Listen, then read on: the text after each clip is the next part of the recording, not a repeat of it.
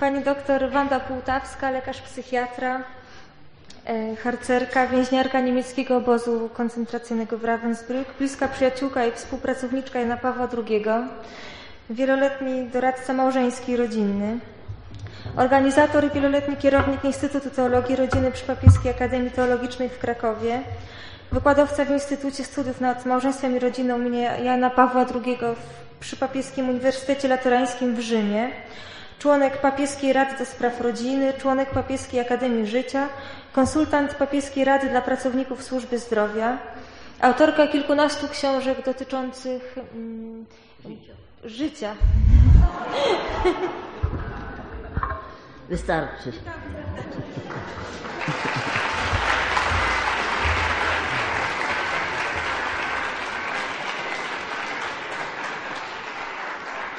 Więc muszę powiedzieć, że miała takie komplikacje wczoraj, że żaden lekarz by mnie nie puścił do Warszawy, a tylko dlatego przyjechałam, żeście wybrali temat, który był centralnym tematem duszpasterskim księdza Karola Wojtyły, a potem Jana Pawła II, antykoncepcja.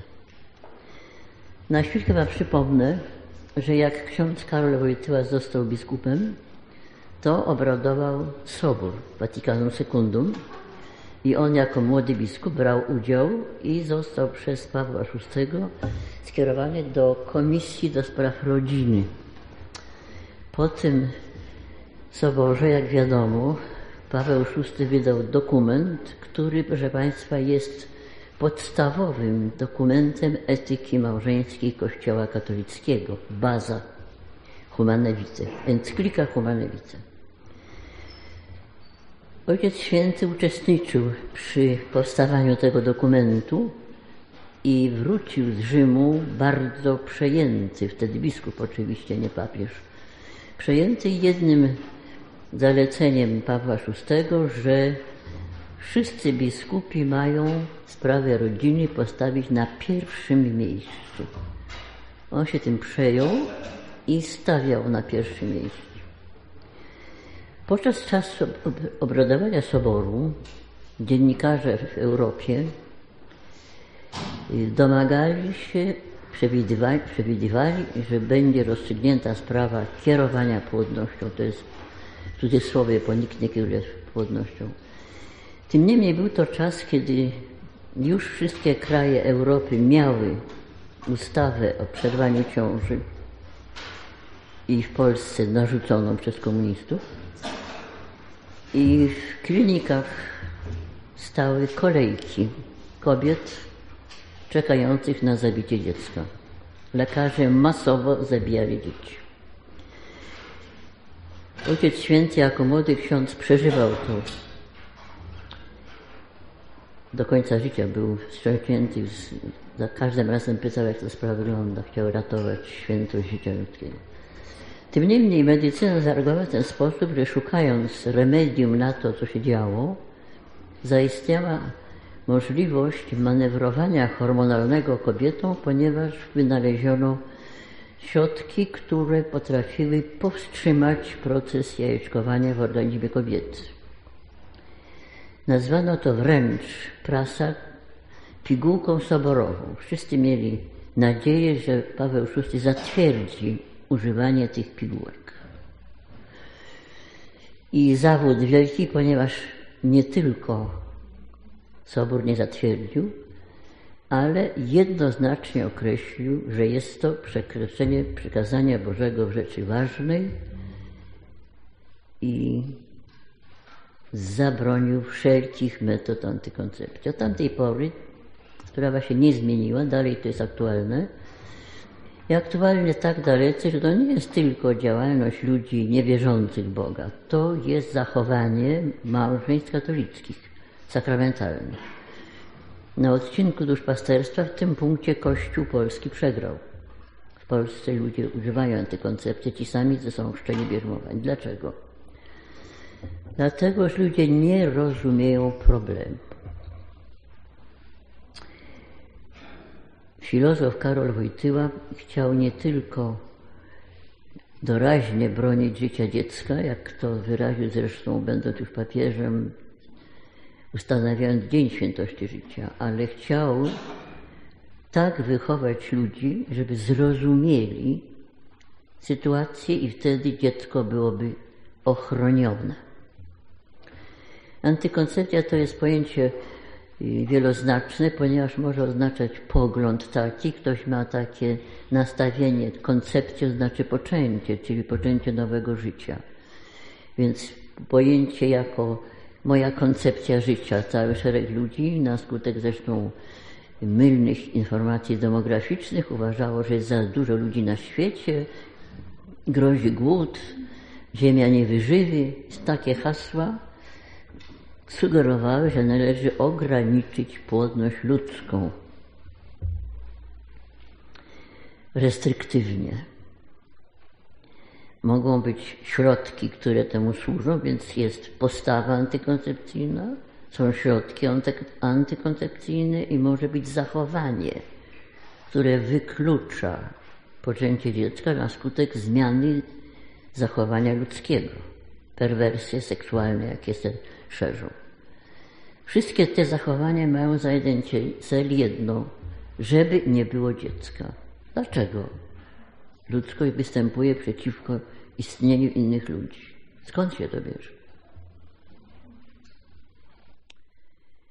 Jest w pewnym sensie uzasadniona ta postawa obiektywnym postępem medycyny, która uratowała życie noworodków. Jak się sprawdza statystyki sprzed 300 lat, 200 lat, to śmiertelność małych dzieci była taka, że powiedzmy ja miałam znajomą rodzinę, która miała 2 dzieci, pomimo że 8 razy była kobieta w ciąży. Śmiertelność noworodków była olbrzymia i dalej jeszcze w niektórych częściach kraju. Więc w tej chwili na skutek postępu to pozytywnego można liczyć, że tyle razy dziecko się utrzyma przy życiu, ile razy zaistnieje. Śmiertelność przyporodowa jest bardzo mała w tej chwili. Więc to był jeden taki może wskaźnik, że ludzie teraz powiedzmy mogą się tłumaczyć, że mieliby za dużo dzieci na przykład, bo zasadniczo kobieta jest płodna przeciętnie, nie kobieta, tylko potencjalnie płodna, bo płodna jest tylko para, prawda, ona sama nie. Ale może stać się matką przeciętnie 30 lat. Mogłaby mieć 30 dzieci. I najliczniejszą rodzinę, jaką znam, to jest rodzina, którą poznałam na skutek poznania księdza, który dzisiaj redaktorem pisma, a który był dzieckiem ochrzczonym przez świętego ojca Pio, wtedy nie świętego, ale kapucyna, który to na ślubie powiedział jego matce: będziesz miała więcej niż 20 dzieci. Urodziła 21, ale żyło 19, bo bliźniaki umarły, a on był jednym z najmłodszych i był chrzczony przez ojca Pio. Jak ja poznałam tę panią, matkę tej rodziny, to była pani, która wyglądała na dużo młodszą niż jej córki. Bo jak wiecie, każda ciąża odmładza kobietę, nie wiem, czy wiecie o tym. Więc 20 lat odmłodzona, no to... Więc jeden z argumentów, który jest wysuwany i on daje jakieś usprawiedliwienie, to jest konieczność sterowania rozumem. Sobór wydał dokument, Sobór Watykański II. I to jest dokument Gaudium et Spes, pary małżeńskie tu widzę ze sobą, bo wózki są, powinny znać, ponieważ ten dokument określa, co mają czynić małżonkowie, podejmując zadania rodzicielskie. To jest chyba 53 rozdział dokumentu. Jest tam powiedziane tak: w dialogu miłosnym ci dwoje, mąż i żona, mają się zastanowić, uwzględniając zdrowie matki, zdrowie ojca, warunki materialne, warunki społeczne, dobro dzieci już istniejących, dobro dziecka mającego przyjść na świat, czy mają przygotować Panu Bogu teren, czy nie. Przygotować teren, bo proszę Państwa, nie ludzie dają dzieci. Zapanowała biologistyczna koncepcja, która twierdzi, że dziecko to są 2 komórki ojca i matki i to oni decydują o tym. A to nie jest prawda. Jan Paweł II podsumował całą działalność duszpasterską w tej dziedzinie jednym zdaniem, które proszę wziąć pod uwagę. Mianowicie powiedział: wszystkie problemy indywidualne człowieka, problemy rodziny i problemy narodu rozwiązuje genealogia divina, Boże pochodzenie człowieka. I tu się proszę zatrzymać. Czy istotnie wszyscy obecni tu są pewni, że są stworzeniem Boga, oni i wszyscy inni ludzie? I od razu jawi problem, czy w ogóle uznajesz Boga. Problem antykoncepcji, proszę Państwa, można tylko wtedy zrozumieć, jak się przyjmie Boże pochodzenie człowieka. Ponieważ jest to zachowanie, które się zwraca nie przeciwko człowiekowi, ale Bogu Stworzycielowi, Kreatorowi.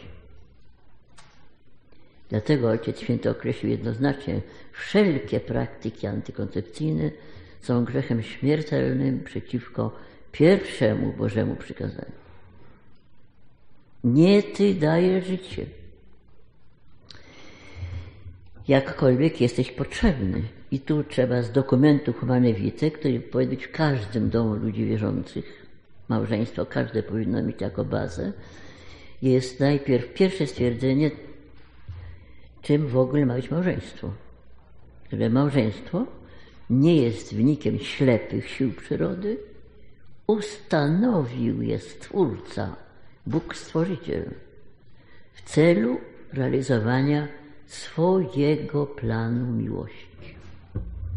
To są młode małżeństwa. Czy naprawdę planowaliście rozpoznać, co Pan Bóg dla was chce? Boży plan?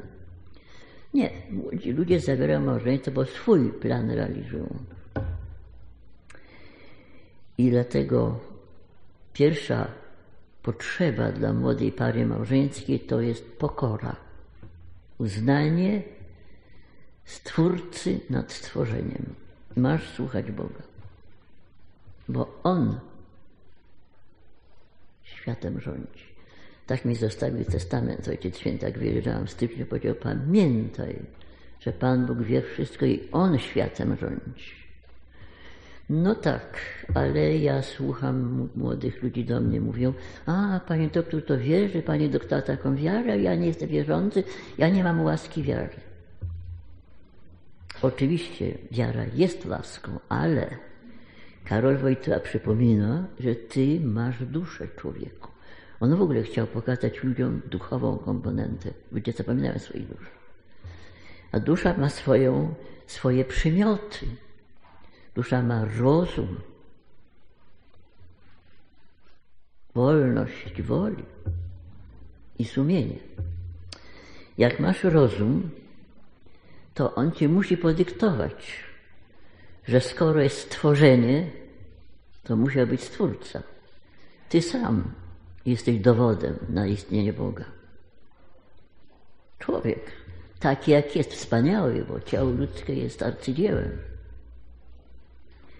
Więc powinien być człowieku zachwyt nad tym dziełem Bożym i świadomość, człowiek nie jest byle kim. Tu cała koncepcja godności człowieka, osoby ludzkiej, cały personalizm Karola Wojtyły.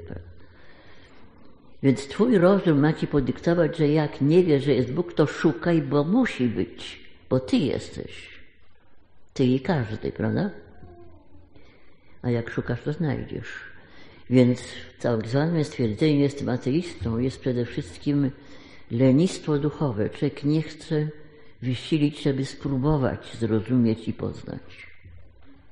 Zakładam, że Państwo tu przyjmujecie, że jest Stwórca. Ale gdzie odnaleźć to miejsce, że to Pan Bóg daje dziecko? Tu jest problem zrozumienia znaczenia ludzkiego ciała. W Księdze Rodzaju początek istnienia to jest najpierw Bóg, który stwarza świat, materii. Ziemię rozdziela tam wody, morze i tak dalej. Potem jest wiadomość o stworzeniu chórów anielskich, pięknych duchów czystych, które mają śpiewać laudesy Bogu, chwalić Boga. A które, jak wiadomo, nie posłuchały. Część z nich buntowała się i powstaje dramat. Podział duchów czystych, podział diabolus, dlatego się diabeł nazywa, ten, co się oddzieli. Świat jest duchowy, podzielony. Jest Bóg z chórem aniołów, tam coś im wiadomo. Anioły, archanioły, serafiny, można się uczyć, niektórych znamy imiona. I świat duchów, które odeszły od Boga, jest walka między nimi. Archanioł Michał z Lucyferem. Wygrywa Michał w imię Boga, nie sam. Ale ta walka jest do dzisiaj. Przypomina Ojciec Święty, że diabeł był przed człowiekiem i miał gotowy plan niszczenia ludzkości jako dzieła Bożego. I ten plan realizuje. Jak realizuje? Bardzo prosto, przy użyciu ludzi, którzy stają się narzędziami. Słuchajcie, zrobię dygresję. Były policzone kilka miesięcy temu dane statystyczne w Kościele. Policzono we wszystkich kościołach ilość osób, które uczestniczyły we mszy świętej niedzielnej, katolików. Wypadło średnio na Polskę 35. Na wschodzie, gdzie byłam teraz ostatnio, 75%, na zachodzie 20%, w sumie tak. Czyli proszę zobaczyć. W poniedziałek rano 65% narodu polskiego chrzczonego katolików jest we władzy diabła. W ogóle sobie nie zdając tego sprawy. Diabeł manipuluje ludźmi, inteligentniejszy od ludzi, a oni nie zdają sprawy. Bo nie wierzą w diabła. Wygrał diabeł tym, że ludzie w niego nie wierzą, bo jak nie wierzą, to się nie bronią.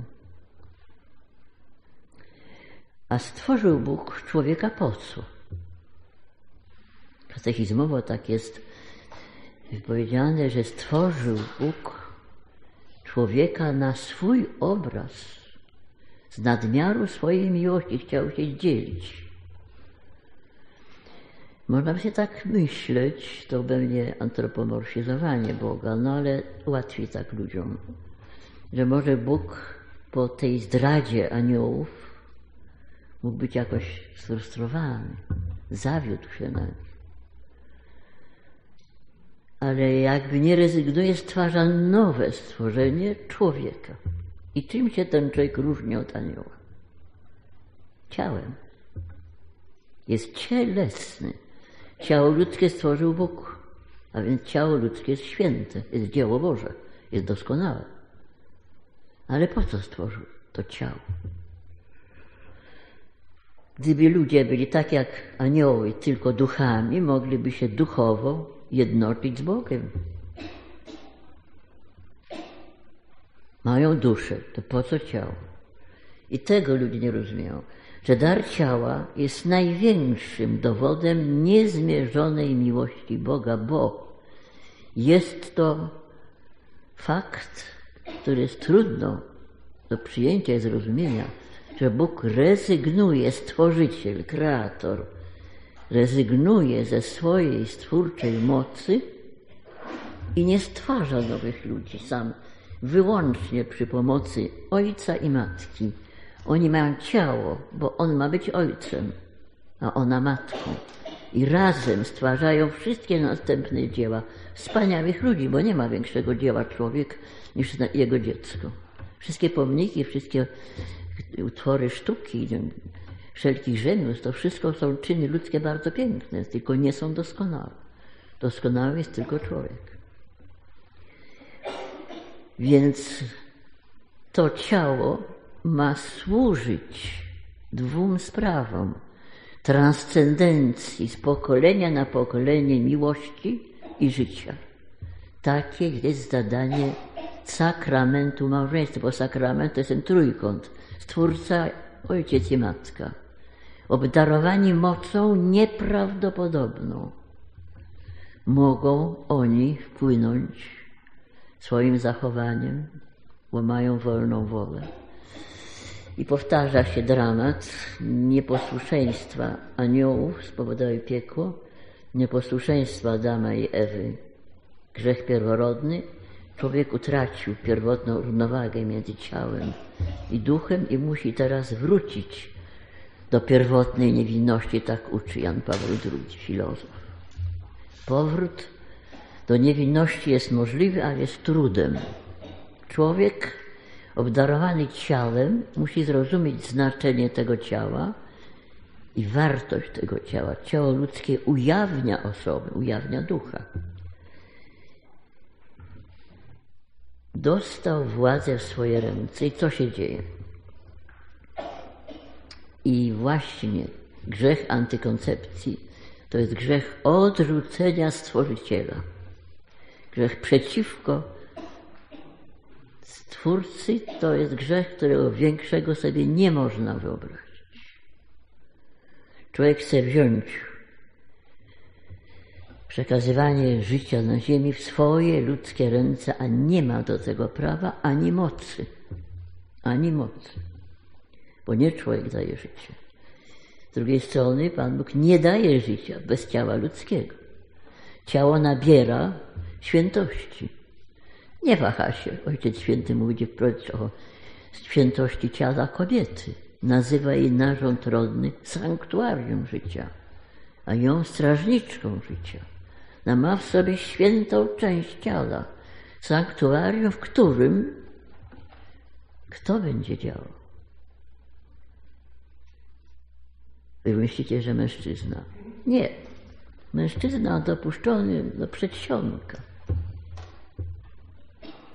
A tam, gdzie powstaje nowy człowiek, nikt nie dosięga nigdy. No, wyjątkowo chirurg, jak trzeba narządu wrócić. Natomiast to święte sanktuarium kobiety jest odpowiedzialnością kobiety. Kogo, kiedy, dlaczego wpuszcza do tego sanktuarium? W pieśni nad pieśniami tak napisano o kobiecie: siostro, jesteś jak ogród zamknięty, zapieczętowany. Tajemnica ciała kobiety. Słuchajcie, żeby kobieta współczesna zrozumiała swoje ogromne przywileje, że może być matką, przecież w niej bezpośrednio, w jej ciele działa Duch Święty ten sam, który powołał dziewczynie w Nazaretu do życia Syna Bożego, Chrystusa. Ona tego nie rozumie. W trosce o to Jan Paweł II, który zafascynowany był kobiecością, całe jego wezwanie totus tuus do Matki Boskiej to jest jego ukłon jak gdyby nad kobiecością. Zresztą tak mówił do chłopaków. Na kolana przed kobietą. A ona nie rozumie. Napisał do was, do kobiet, 5 dokumentów, 1 papież. Żeby zrozumiała kobieta swoje nieprawdopodobne przywileje i powołanie. Bez niej nie ma szans na życie dziecka. Od niej zależy. Mężczyzna daje potrzebny impuls, komórkę swoją, ale czy to dziecko będzie żyło, to ona decyduje, jej organizm. Ona to dziecko krwią karmi, w bólach rodzi, potem mlekiem karmi. Stąd ta wypowiedź Ojca Świętego na kolana przed kobietą. A ona co robi? Oczywiście dzieje kobiet zależą od różnych czynników. Rozwój człowieka trwa latami, prawda? Człowiek odpowiada na miarę tego, co rozumie. Ale są takie prawdy, o których ona kulu, Ojciec Święty tak powiedział. Pamiętajcie, że nie każda nauka jest prawdziwa i nie każda prawda naukowa. Taka prawda, że życie ludzkie jest wartością, jest zrozumiała bez żadnych szkół. Każda kobieta powinna rozumieć, że dziecko jest wartością. Dlaczego nie rozumieją tego? Człowiek ma władzę, która się nazywa rozumem, prawda? Człowiek ma władzę duszy. Ale tak jak ciało się rozwija, tak ma się rozwinąć i rozum, i intelekt człowieka, i psychika człowieka, i dusza ludzka. Otóż na przebiegu rozwoju jest okres, w którym człowiek jest zagrożony w sposób szczególny przez diabła. Powiedzmy, że małe dziecko ochrzczone jest bezpieczne, gdyby przypadkiem umarło niechcący jakaś katastrofa, idzie do nieba. Natomiast w momencie, kiedy człowiek się na tyle rozwija, że coś rozumie i czyny jego są coraz bardziej świadome, rośnie jego odpowiedzialność. Ojciec Święty zabiegał, słuchaj, całe życie właściwie poświęcił temu, żeby uratować świętość młodości ludzkiej. Ponieważ okres młodości jest okresem stawania się. On uczył filozof, że persona humana in fieri est, jest w stadium stawania się. I może być człowiek, który się rozwija w człowieczeństwie do wspaniałych rozmiarów bohaterstwa. I może być człowiek, który degraduje do poziomu zbrodniarza. Od ciebie zależy twój rozwój. Słuchajcie, ja szukając argumentu dla młodzieży, ja wciąż 60 lat mówię do młodzieży, oczywiście tamta młodzież to dzisiaj dziadkowie łysi, prawda? Mnie jeden na korytarzu spotkał łysy. A ja go pamiętam z piękną czupryną. Rozwój człowieka cielesny się kończy, intelektualny w pewnym momencie też, chociaż dużo dłużej trwa teraz, prawda, się otwiera uniwersytety dla trzeciego wieku, starsi państwo idą z powrotem się uczyć. Natomiast rozwój duchowy nie ma końca. Na szczycie rozwoju duszy ludzkiej jest ludzka świętość, jest niebo. Ale ten duch musi się też rozwinąć. To jest problem świadomości. Karol Wojtyła chciał młodym ludziom uświadomić, kim są. Tożsamość dziecka Bożego.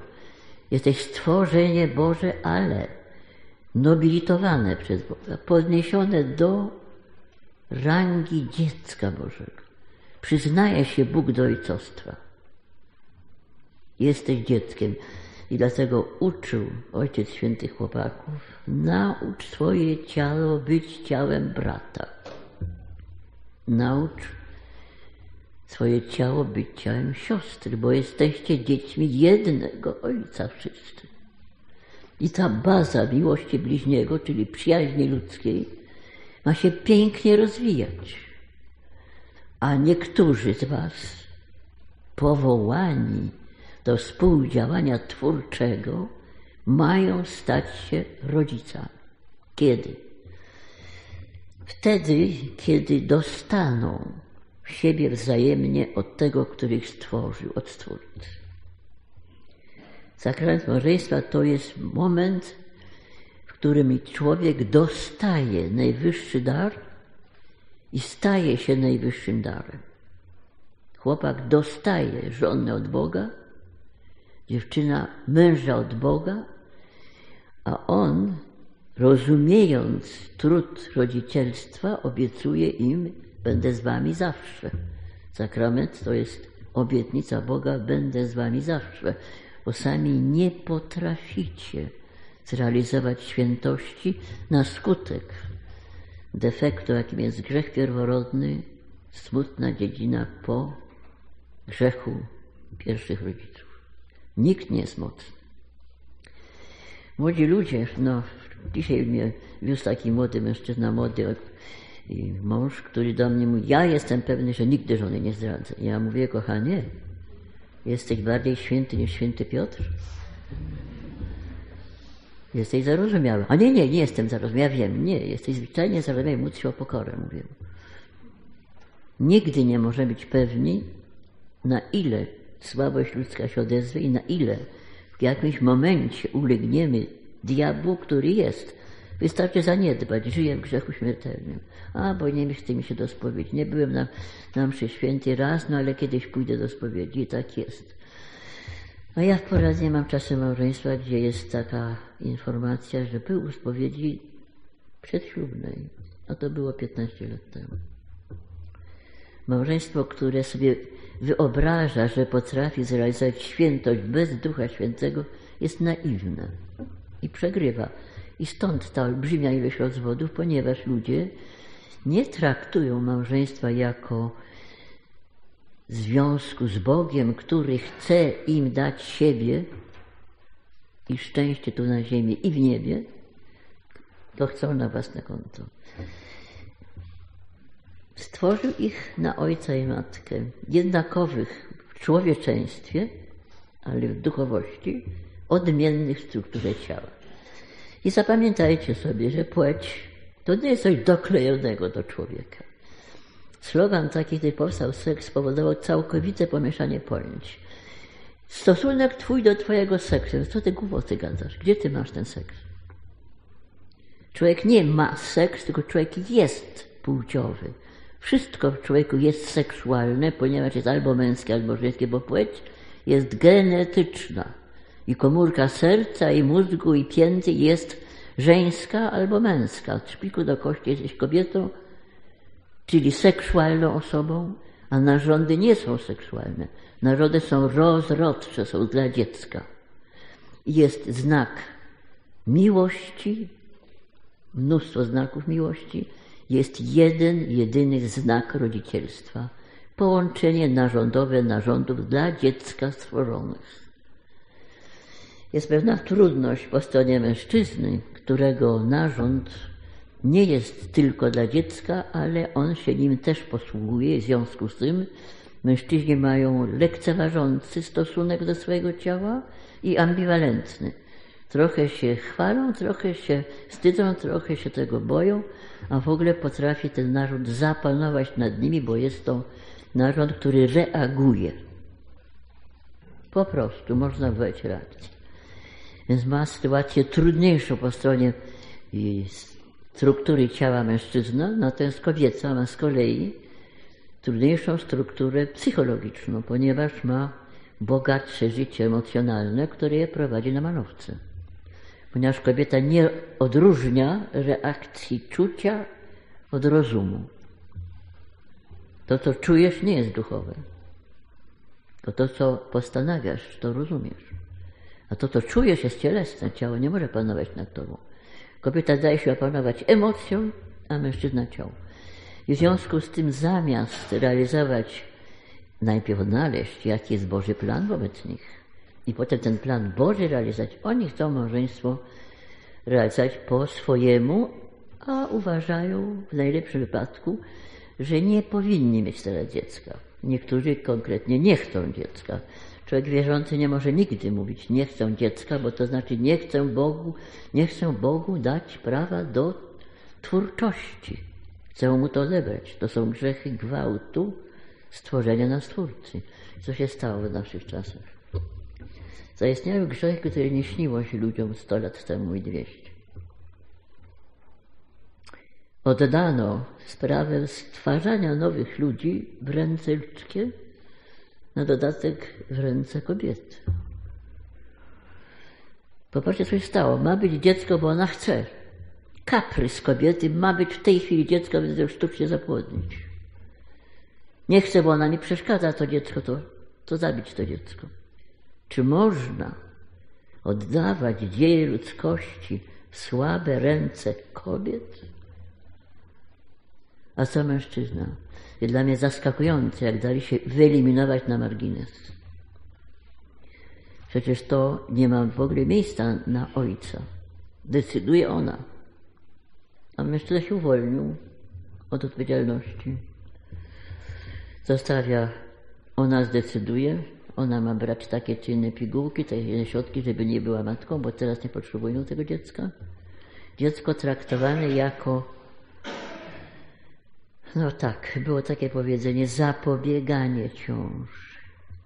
Zapobiegać trzeba chorobie, epidemii. Dziecko nie jest chorobą. Dziecko jest szczytem osiągnięć ludzi. Nic więcej nie stworzycie. W ogóle nie stwarzacie, ale uczestniczycie w stworzeniu. Trzeba zobaczyć wartość człowieka, siebie samego i każdego dziecka, ale nie tylko. Trzeba uznać, że Stwórca jest. Słuchajcie, jest ta w Księdze Rodzaju opisana scena, prawda, drzew w raju. Jedno drzewo poznania, drugie drzewo życia. Z drzewa poznania Bóg zabrania ludziom owocu. i to mogłoby się wydawać niekonsekwentne. Dał im rozum, a zabrania poznawać, a jednak. Ja dopiero już jako lekarz zobaczyłam, jak bardzo niebezpieczne jest to, że ludzie chcą poznawać. Ta ciekawość ich doprowadza do tragedii. Bo chcą być jak bogowie. Tu rośnie pycha ludzka. A przed drzewem życia, powiedziano, stoi anioł z mieczem ognistym na straży. Och, jeszcze Ojciec Święty był w dobrej formie fizycznej, jak ja mu referowałam.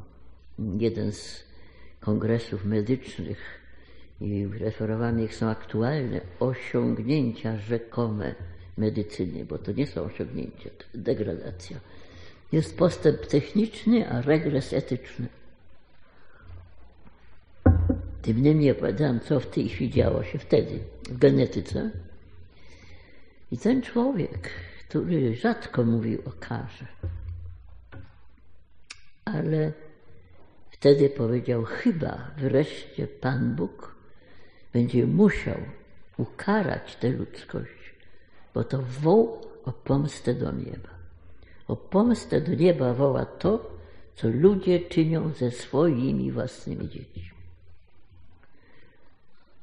Odrzucenie Boga Stworzyciela dokąd prowadzi?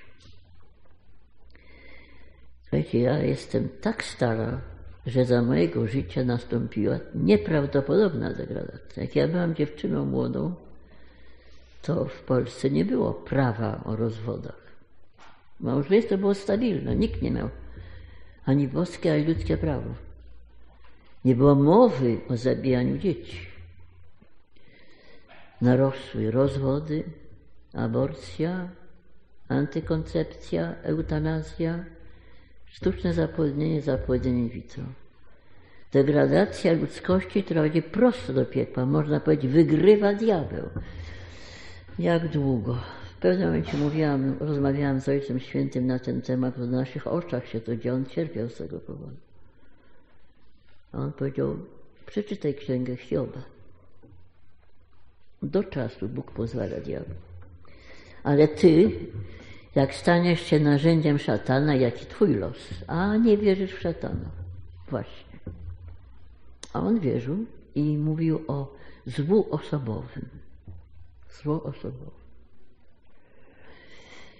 I myślę, że jest też tak, że ludzie wierzący, wy tutaj, a nie myślicie o tym, że on jest kreatorem, stworzycielem i nie myślicie, że on jest nie tylko Bogiem miłości, miłosierdzia, ale także sprawiedliwości.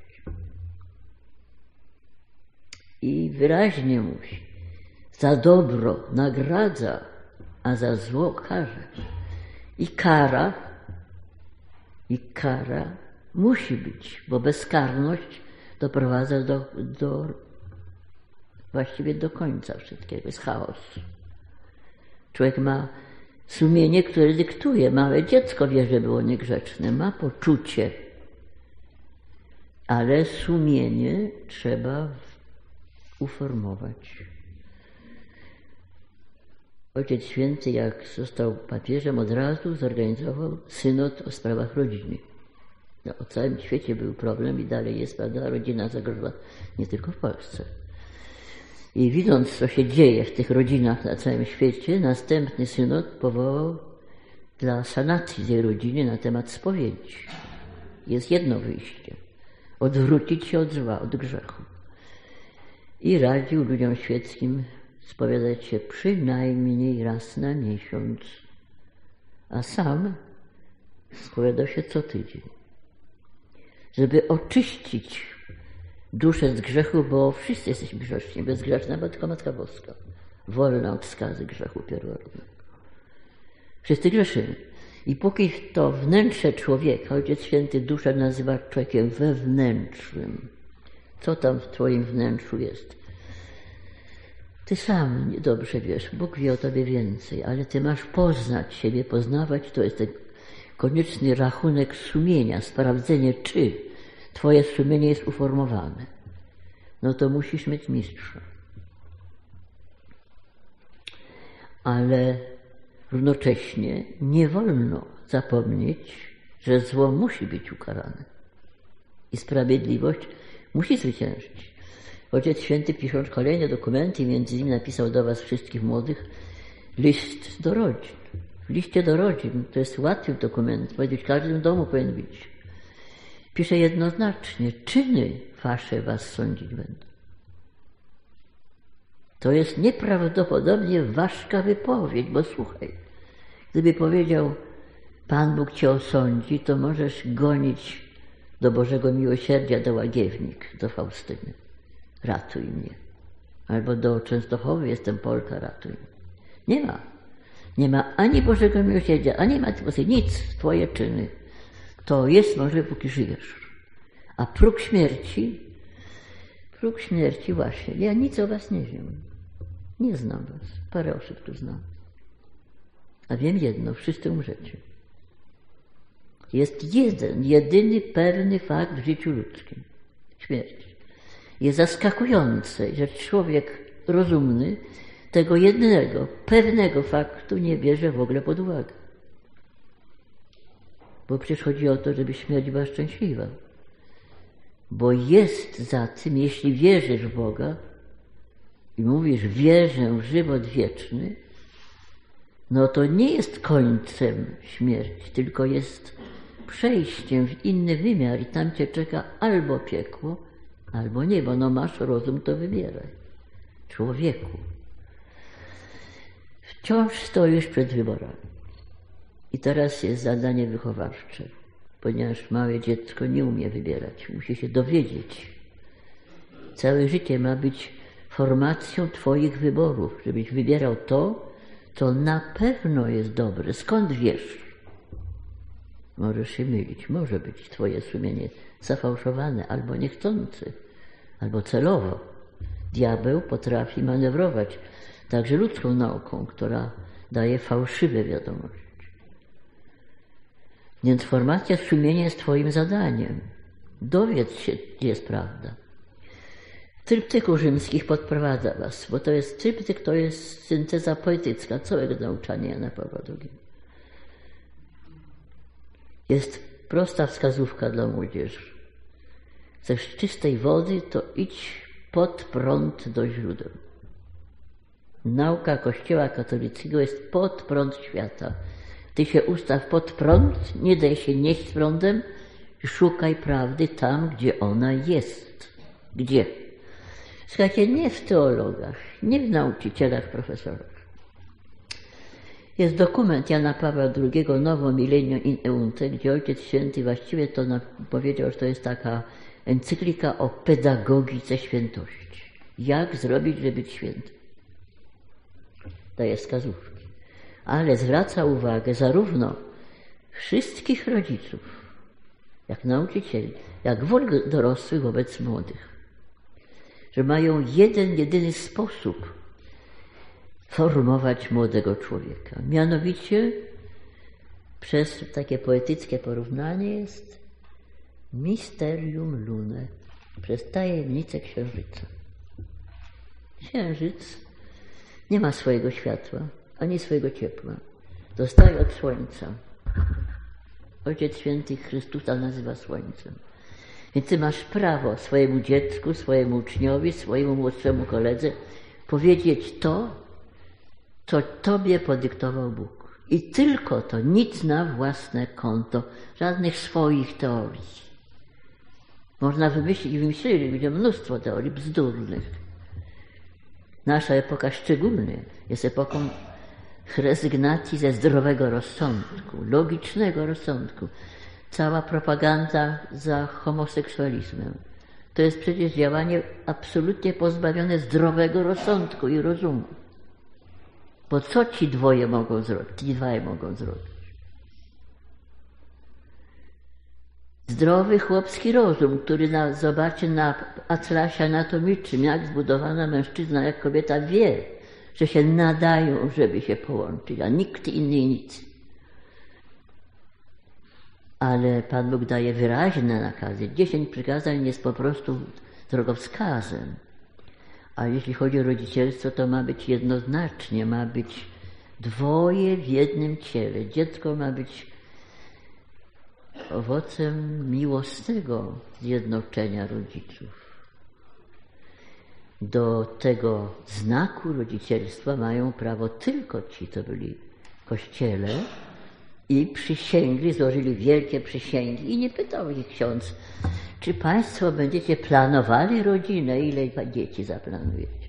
Pyta, czy przyjmiecie potomstwo, którym was Bóg obdarzy. Słuchajcie, ja 60 lat prowadzę poradnię małżeństwu. Jednych obdarza, mają 10, drugim nie daje nic, a jednym daje dopiero po 5 latach małżeństwa. A mam jedną parę, gdzie mieli pierwsze dziecko po roku, a drugie za 20 lat. Nie wiadomo dlaczego. On wie. Człowiek nie wie. Oczywiście może pragnąć dziecka, bardzo dobrze, niech prosi o dziecko. Ale niech nie wymusza dziecka. To jest gwałt stworzenia na Stwórcy. To jest ten grzech, który podpada pod karę Kościoła, pod karę ekskomuniki. To nie jest wymysł 3 hierarchów, którzy napisali dokument. To jest odwieczna nauka Kościoła. Dlaczego? Dlatego to jest grzech przeciwko Stworzycielowi. Człowiek sobie uzurpuje boskie prawa, chce decydować, kiedy ma człowiek umrzeć i kiedy ma powstać.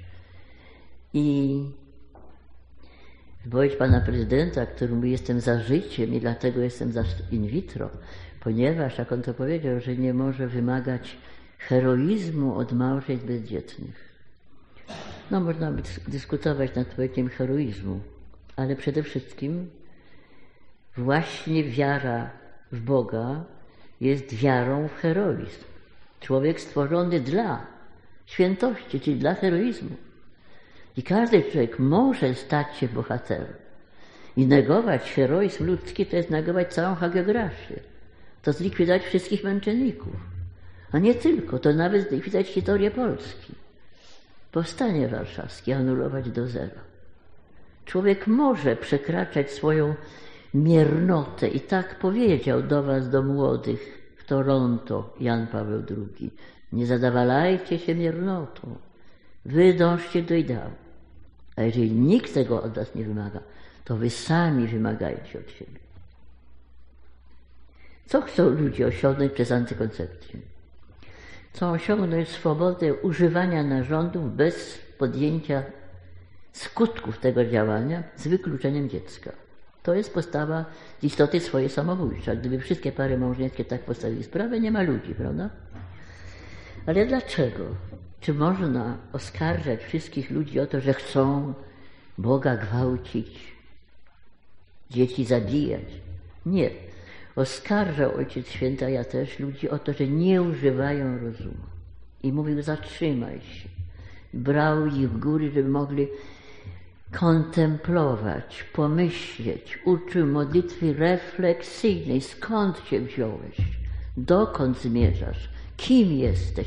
Kim chcesz być? Kim chcesz być, ty człowieku?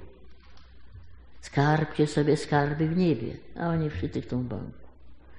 Ale przede wszystkim, słuchajcie, to jest argument dla wierzących, a antykoncepcję stosują także ci inni, którzy mówią, że nie wierzą. To jest przede wszystkim grzech głupoty ludzkiej. Dlaczego wysilać, żeby zniszczyć koncepcję, zamiast rozumieć, co się dzieje, żeby mogło być dziecko?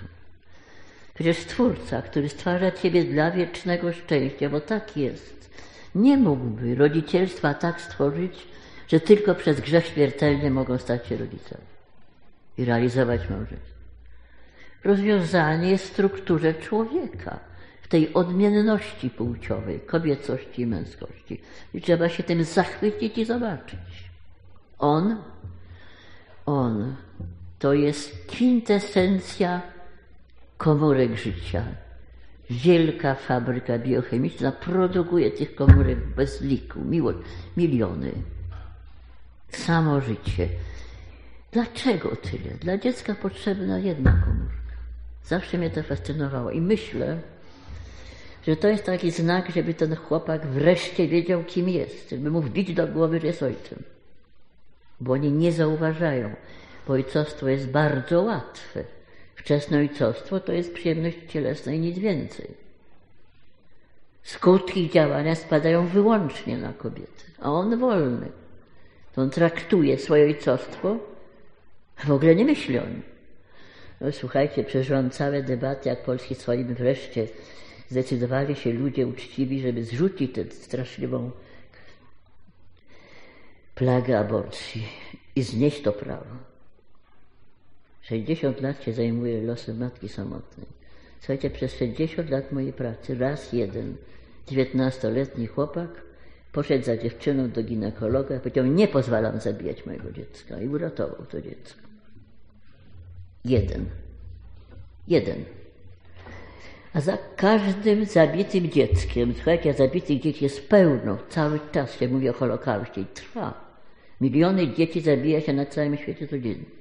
Przy czym to, co było za czasów Humanewite, że tylko chirurgicznie lekarz zabijał dziecko, zostało z postępem medycyny tak ułatwione, że teraz nie potrzeba chirurga. Wystarczą 2 tabletki, żeby zabić dziecko. Nie wiemy, dawniej były policzone kobiety, któreśmy mieli w klinice, do zabiegu to się nazywało. Teraz nie ma żadnej statystyki. Nie tak dawno w gazecie niepolskiej przeczytałam, że matki dla dziewczynkom do szkoły idącym dają tabletkę na wszelki wypadek. Na wszelki wypadek, żeby nie stała się matką, ponieważ ona będzie działała cieleśnie, bo ma ciało. Człowiek nie dał sobie ciała, nie dał sobie życia, nie ma prawa dysponować swoim ciałem, swoim życiem. Chyba za zezwoleniem Stwórcy. Wszystko rozwija się o grzech nieposłuszeństwa. Ludzie nie chcą słuchać Boga. A Pan Bóg pokazał dokładnie rozwiązanie. Mężczyzna jest płodny zawsze. Potencjalnie oczywiście, bo płodna jest para. Tym niemniej ma o tym pamiętać, że ile razy się zbliża do kobiety narządowo, to jest ojcem. Czyli nie ma dziecka, to tylko dlatego, że ona nie ma gotowej komórki, która jest głęboko ukryta w niej od początku, od życia płodowego. Ta komórka musi stamtąd wyjść, musi dojrzeć, musi powędrować. To jest proces. I ona może tylko wyjątkowo stać się matką. Przedziwny jeden dzień, parę godzin właściwie, że ona może stać się wtedy matką. To o cóż chodzi? Ludzie użyjcie rozumu. To trzeba po prostu rozpoznać, kiedy ta dziewczyna może stać się matką, jeżeli jest żoną. Bo jak nie jest żoną, to waża, nie ma prawa w ogóle do narządu. Nie ma prawa nikogo wpuszczać do tego sanktuarium. A one? O, słuchajcie, dziewczyny im przyniosły z internetu ogłoszenie, jakaś ogłasza, że będzie sprzedawać swoje dziewictwo. A chłopaki powiedzieli, że dziewczyna 1 kawę kosztuje. Co zrobiła kobieta z sobą? Uległa diabłu, ulega stale. Przede wszystkim grzech głupoty, dlatego że nie ma żadnej potrzeby używania antykoncepcji, bo tak wyjątkowo tylko kobieta może stać się matką. To jest tak wyjątkowy dzień, że nie potrzeba wcale się wysilać, żeby ten dzień zniszczyć, tylko rozpoznać. I zamiast gwałcić Boga, rozpoznać Jego prawa. Prawo wpisane w ciało, czyli prawo naturalne. W kobiecie jest bardzo łatwe do rozpoznania. Każda kobieta, choć trochę inteligentna, może zaobserwować siebie. Nie mówiąc o tym, że są takie oznaki, że jeden z lekarzy nawet powiedział, że wystarczy popatrzeć do lustra. Ponieważ w dniu jajeczkowania kobieta jest najpiękniejsza i buzia zupełnie inna niż przedtem i potem, prawda? Wystarczy lustro. No, można powiedzieć, że tak się malujecie teraz, że nie odróżniacie, kiedy ładne, kiedy nie nadsmarowane wszystkim, to nic nie widać już. Kobieta poszła za bożkiem ciała. Wmówili w kobietę najważniejsze ciało. I każda z was wie, ile czasu poświęca swojemu ciału. Ile pieniędzy małżeństwa wywalają na to, żeby ona miała te wszystkie kosmetyki. Ja sobie kiedyś zadałam trud w cudzym mieszkaniu i policzyłam, ile kosztowały kosmetyki w łazience cudzej. Wyszło mi 800 zł. Słoiczków samych. Przed, po, maseczka, po maseczka, teraz na lakiery, potem zmywanie, potem ciało jako docelowe Twoje działanie. I co z tego ciała? Rozsypie się w proch. Na pewno. Ale na procesie beatyfikacji kuskównej w Tarnowie Ojciec Święty powiedział bardzo takie głęboko pokazujące treść zdanie, że ciało ludzkie rozsypie się w proch, ale nosi w sobie zalążek nieśmiertelności, bo zmartwychwstanie. Wieczność będzie cielesna, tylko to ciało wieczności nie będzie potrzebne do rodzicielstwa. Nie będą za mąż wychodzili, się żenili. Skończona będzie twórczość. Niebo będzie skończone, zamknięte kiedyś tam, nie wiemy kiedy. Ale zapatrzona w swoje ciało, dziewczyna w ogóle nie myśli o duszy. Ona czuje, że chłopak ją objął, jest jej przyjemnie. Oczywiście, że czuje. No to co? Ona pragnie dziecka, no to co? To dlatego ma się zgwałcić Boga, wyrzucić Boga, zniszczyć jeszcze przy okazji inne dzieci, bo ona chce. Dlaczego to chcenie kobiety ma być decydujące o wszystkim? Bo taka jest sekwencja zdarzeń. W raju było tak, że diabeł skusił Ewę, a ona Adama. I dalej tak jest. Ewa idzie za diabłem, a Adam za Ewą. Ile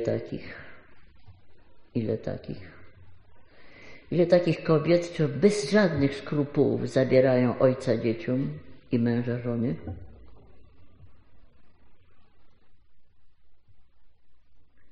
Statystyki w Polsce są zastraszające. Ja mam teraz nowe zjawisko w poradni, ponieważ teraz rozwodzą się pary małżeńskie po roku. Po półtora.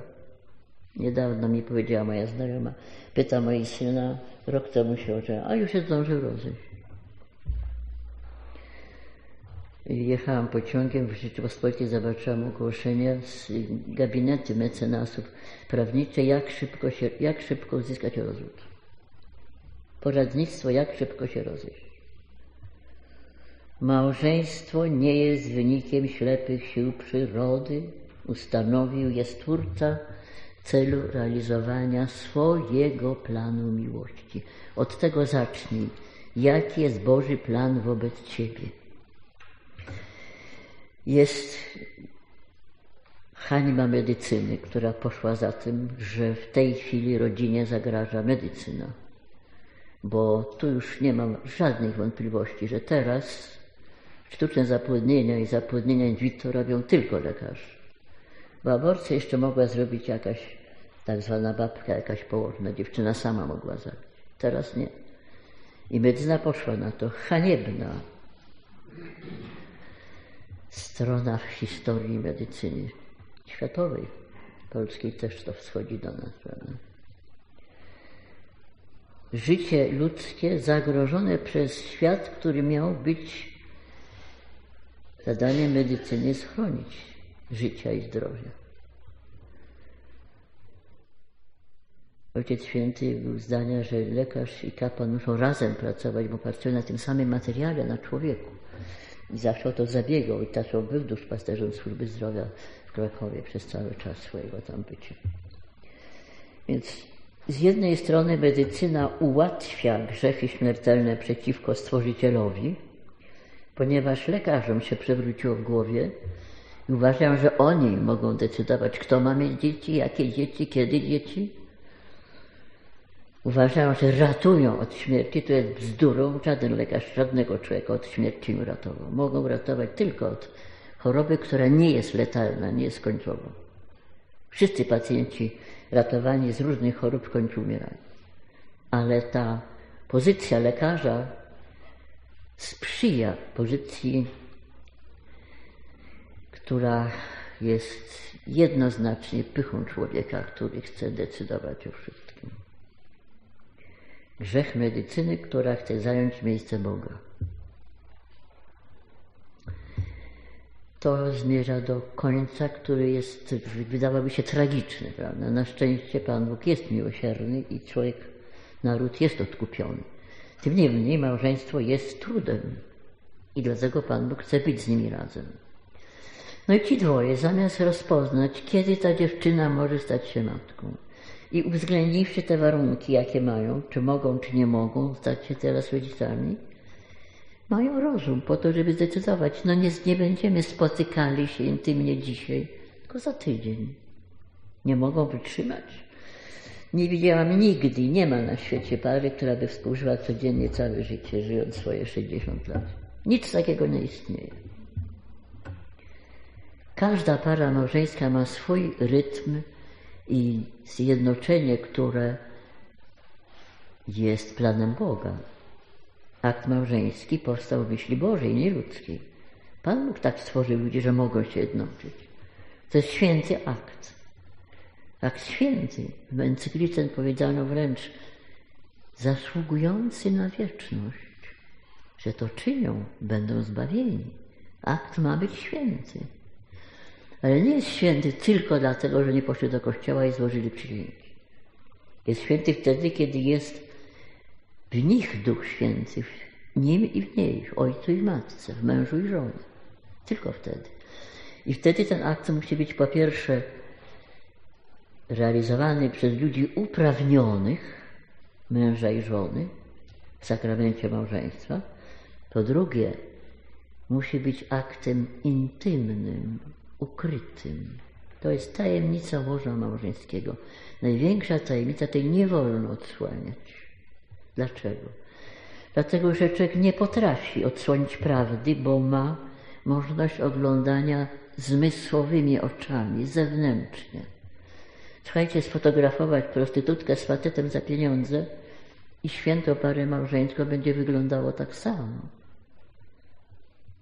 Bo nie w ciele jest różnica, tylko w uprawnieniach i w duchu. Więc ma być intymny, nie wolno go fotografować, nie wolno go pokazywać, nie wolno rysować, nie wolno oglądać. Święta tajemnica tych dwojga, bo nikt nie może pokazać, co oni wtedy przeżywają w duszy ludzkiej. To powinien być hymn pochwalny na cześć Boga Stworzyciela. Największe święto w życiu ludzkim. A oni to odbywają tak jak zwierzęta, naskórkowo, bez w ogóle myślenia, że jest Bóg, że jest dusza ludzka i że może być nowy człowiek. Bezmyślność, jaką wykazują młodzi ludzie, dla mnie jest zastanawiająca, bo ja widzę różnicę w pokoleniach. Moje pokolenie nie było tak i strasznie głupie. Naprawdę. Głupota młodych nie ma żadnych granic. Ale głupota dziewczyn. Nie używacie rozumu, jest przedłużony, jest przyspieszony dojrzewanie biologiczne i fizyczne i przedłużone dojrzewanie psychiczne i duchowe. I to możliwość studiowania bez końca powoduje, że ciągle są dzieci, które się uczą. 29 lat, chłopak zachowuje się jak 12-letni. Jest problem dojrzewania duchowego, które trzeba świadomie w sobie realizować. Karol Wojtyła uczył, ty sam masz być dla siebie terenem działania. Ty masz doprowadzić do samopanowania, do samoposiadania.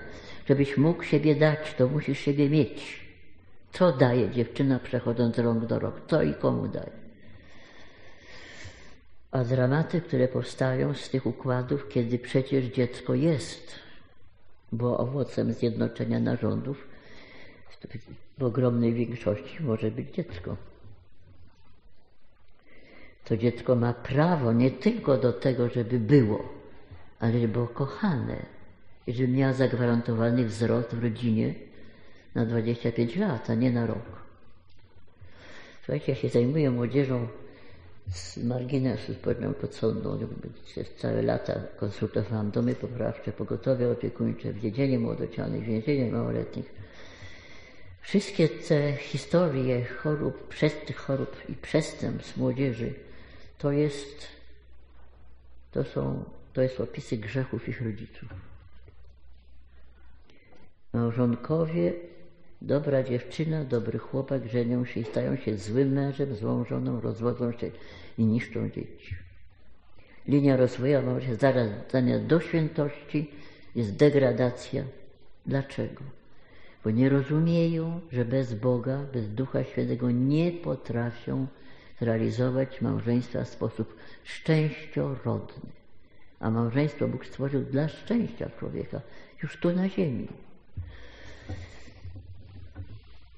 Pozornie pragnienie dziecka jest prawidłowe, tylko nie dziecka za wszelką cenę. To jest tak jak pragnienie domu też jest prawidłowe, tylko jeśli ten dom zbudowany za kradzione pieniądze, albo jeśli ten dom spowodował, że budowanie domu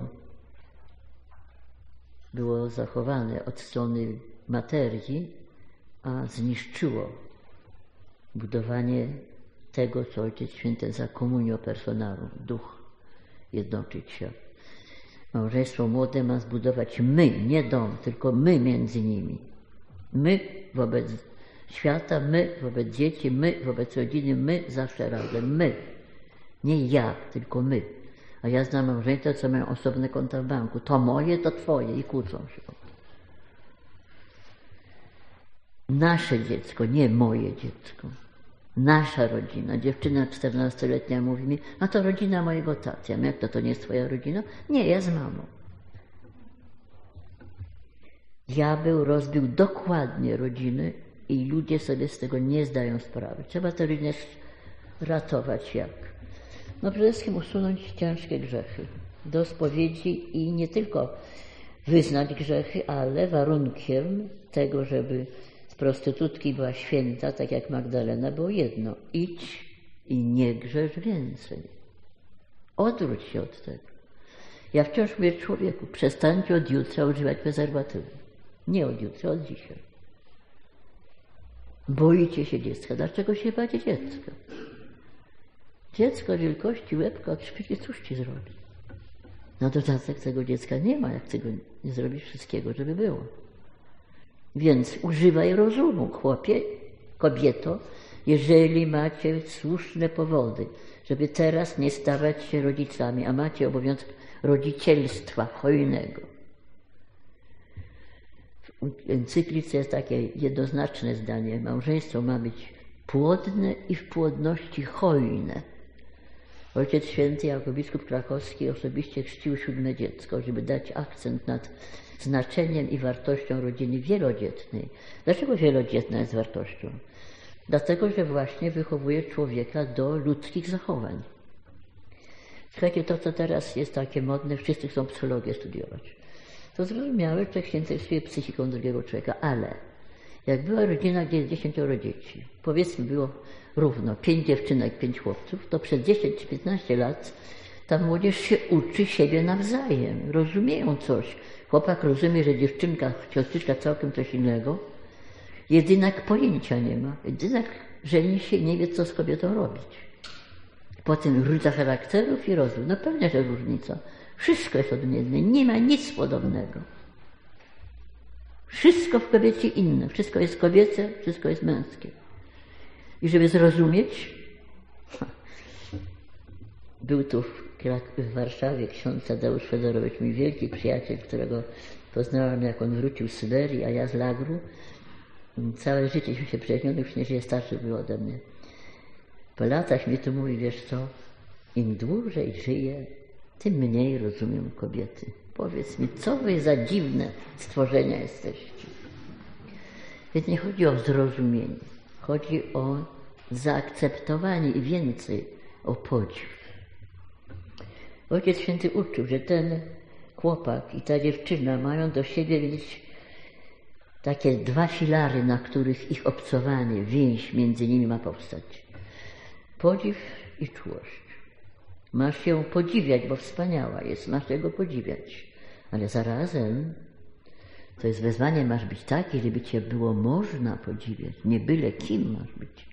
Słuchajcie, każde dziecko ma prawo móc powiedzieć, miałem wspaniałego ojca, wspaniałą matkę, Wspaniałą nauczycielkę, bo to jest prawda o człowieku. Są wspaniali ludzie. Ja znałam mnóstwo świętych w ciągu mojego życia. Niektórych w ogóle kanonizowanych już. Miałam szczęście spotykać. Podziw masz, a czułości masz się nauczyć, bo wy umiecie się podniecać cielesnie, bo was uczą tego z telewizji. Ja byłam szczęśliwą młodości, bo nie było zwyczajnie telewizora.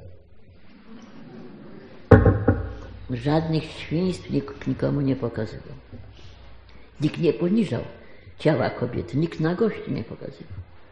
Nagość jest prawdą o człowieku, jest skarbem i nie byle komu można swoją nagość ujawnić. Bo to jest dar. Dar kochanego człowieka dla kochanej osoby, a nie na użytek publiczny, prawda, żeby sprzedać coś. Wymalują nagą dziewczynę, od razu się sprzeda, prawda?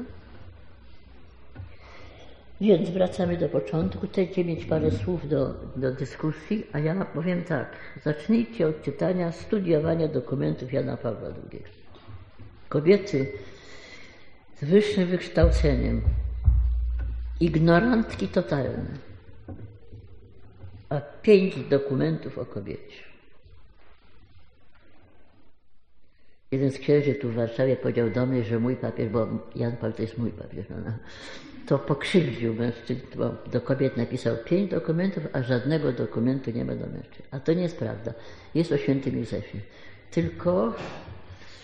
Tylko postać świętego Józefa nie podoba się chłopakom.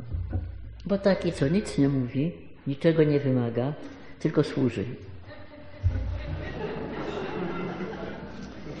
Więc to jest taka prawda, że model, który pokazuje Pan Bóg dla mężczyzny, jest pod prąd świata, bo świat chce pokazać takiego, prawda, posiadacza, który wszystkim rządzi, mocny, jego ciało ma mieć, ciało męskie też wykazane do absurdu podniesione, bo przecież to, co wyrabiacie teraz z tym ciałem, to nie, nowa, głupia moda na siłownię. Polisza siłownię. Idzie z łopatą i zrób to porządną drogę. Śnieg odgarnie, a nie siłownię. Ciało męskie musi być ćwiczone, ciało ludzkie w ogóle, bo jak nie pracujesz fizycznie, to te więzadła kręgosłupa są wiotkie i potem byle dźwigniesz, od razu dysk wylatuje. A jak pracował, to nic mu nie było, zarzucił sobie na ramię. Ja osobiście widziałam faceta, który nie uwierzyliście. A to dygresja, może nie nagrywać tego. Na koniec. Chcieliśmy pianino z naszego mieszkania dać córeczce naszej, a to jest mieszkanie na 89 schodów bez windy. Ja zadzwoniłam po taką jakąś firmę transportową i mówię, że trzeba pianino znieść na dół. Przyszedł jeden facet. Ja mówię, jak jeszcze.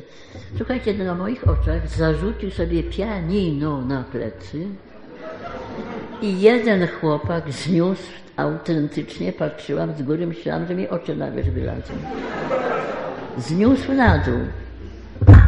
Siła męska wspaniała, dlatego mężczyźni mają bronić wszystkich słabych, dlatego wszyscy ratownicy w Tatrach, nie w Tatrach, na morzu, to są chłopcy i mają dlatego dane, ale ich konkretnego coś robią.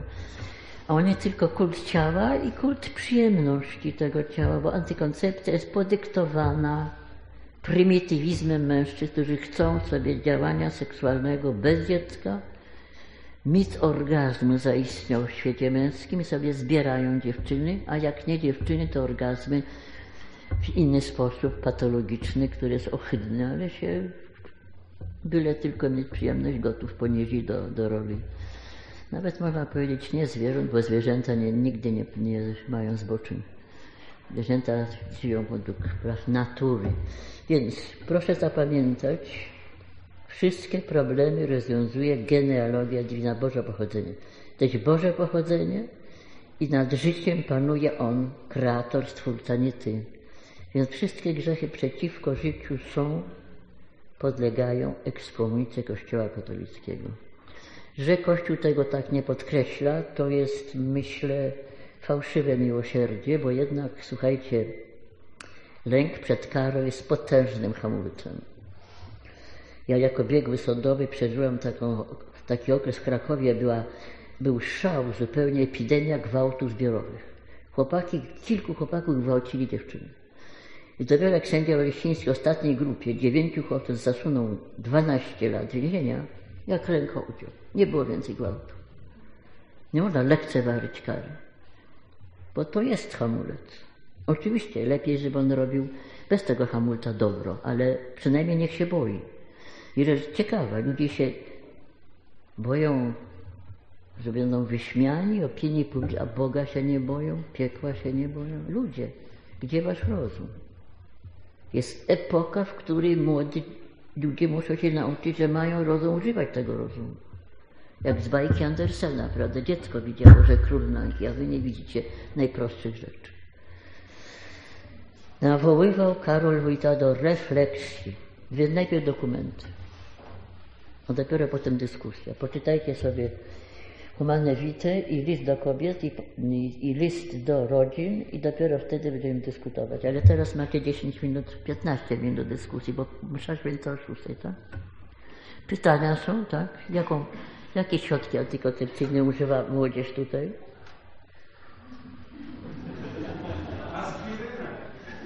Przyznajcie się. A po co?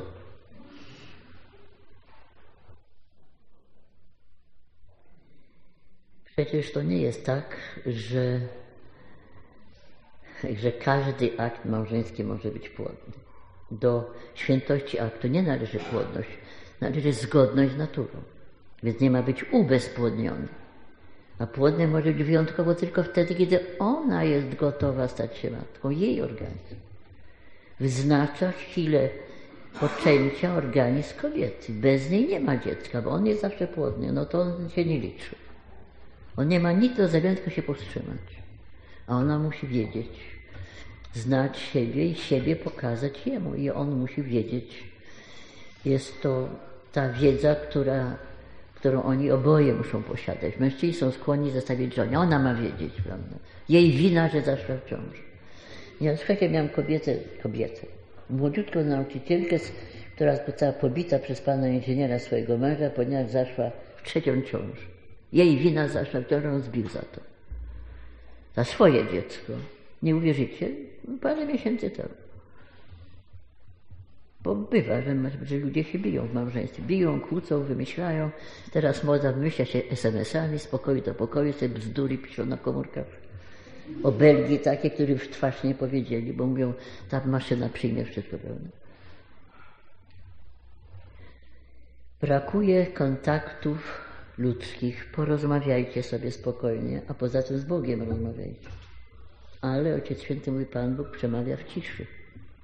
A wy się zagłuszacie, bo drą się bez przerwy jakieś melodie, które są już z natury rzeczy działające na system nerwowy.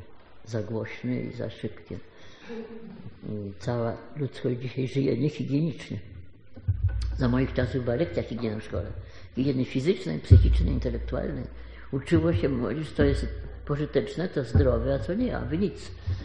Nie wiecie. Żyjecie niehigienicznie, po nocach się włóczycie, cały idiotyczny pomysł dyskotek, który powoduje, że jest zupełnie rozchwiana młodzież, bo cała noc, co tydzień noc przetańczona, czy nie przetańczona, bo co to za tańce, to nie żadne tańce. Drgawki takie w tłumie, którym, bo nie ma ciasno, jest jeszcze bez powietrza. To jest problem utrzymania ciała w higienie, a ciało jest zadaniem, ciało ma szanować. 5. przykazanie to nie tylko nie zabijaj dziecka, ale też nie zabijaj siebie po nocy tłukąc się, a potem jaka to nauka w poniedziałek. Się mówiło, no nic, mniejsza z tym, przekracza czas, proszę, chcecie mówić czy nie chcecie mówić? Chodź z kwiatkiem, bo widzę, zbliżasz się tak nieśmiało.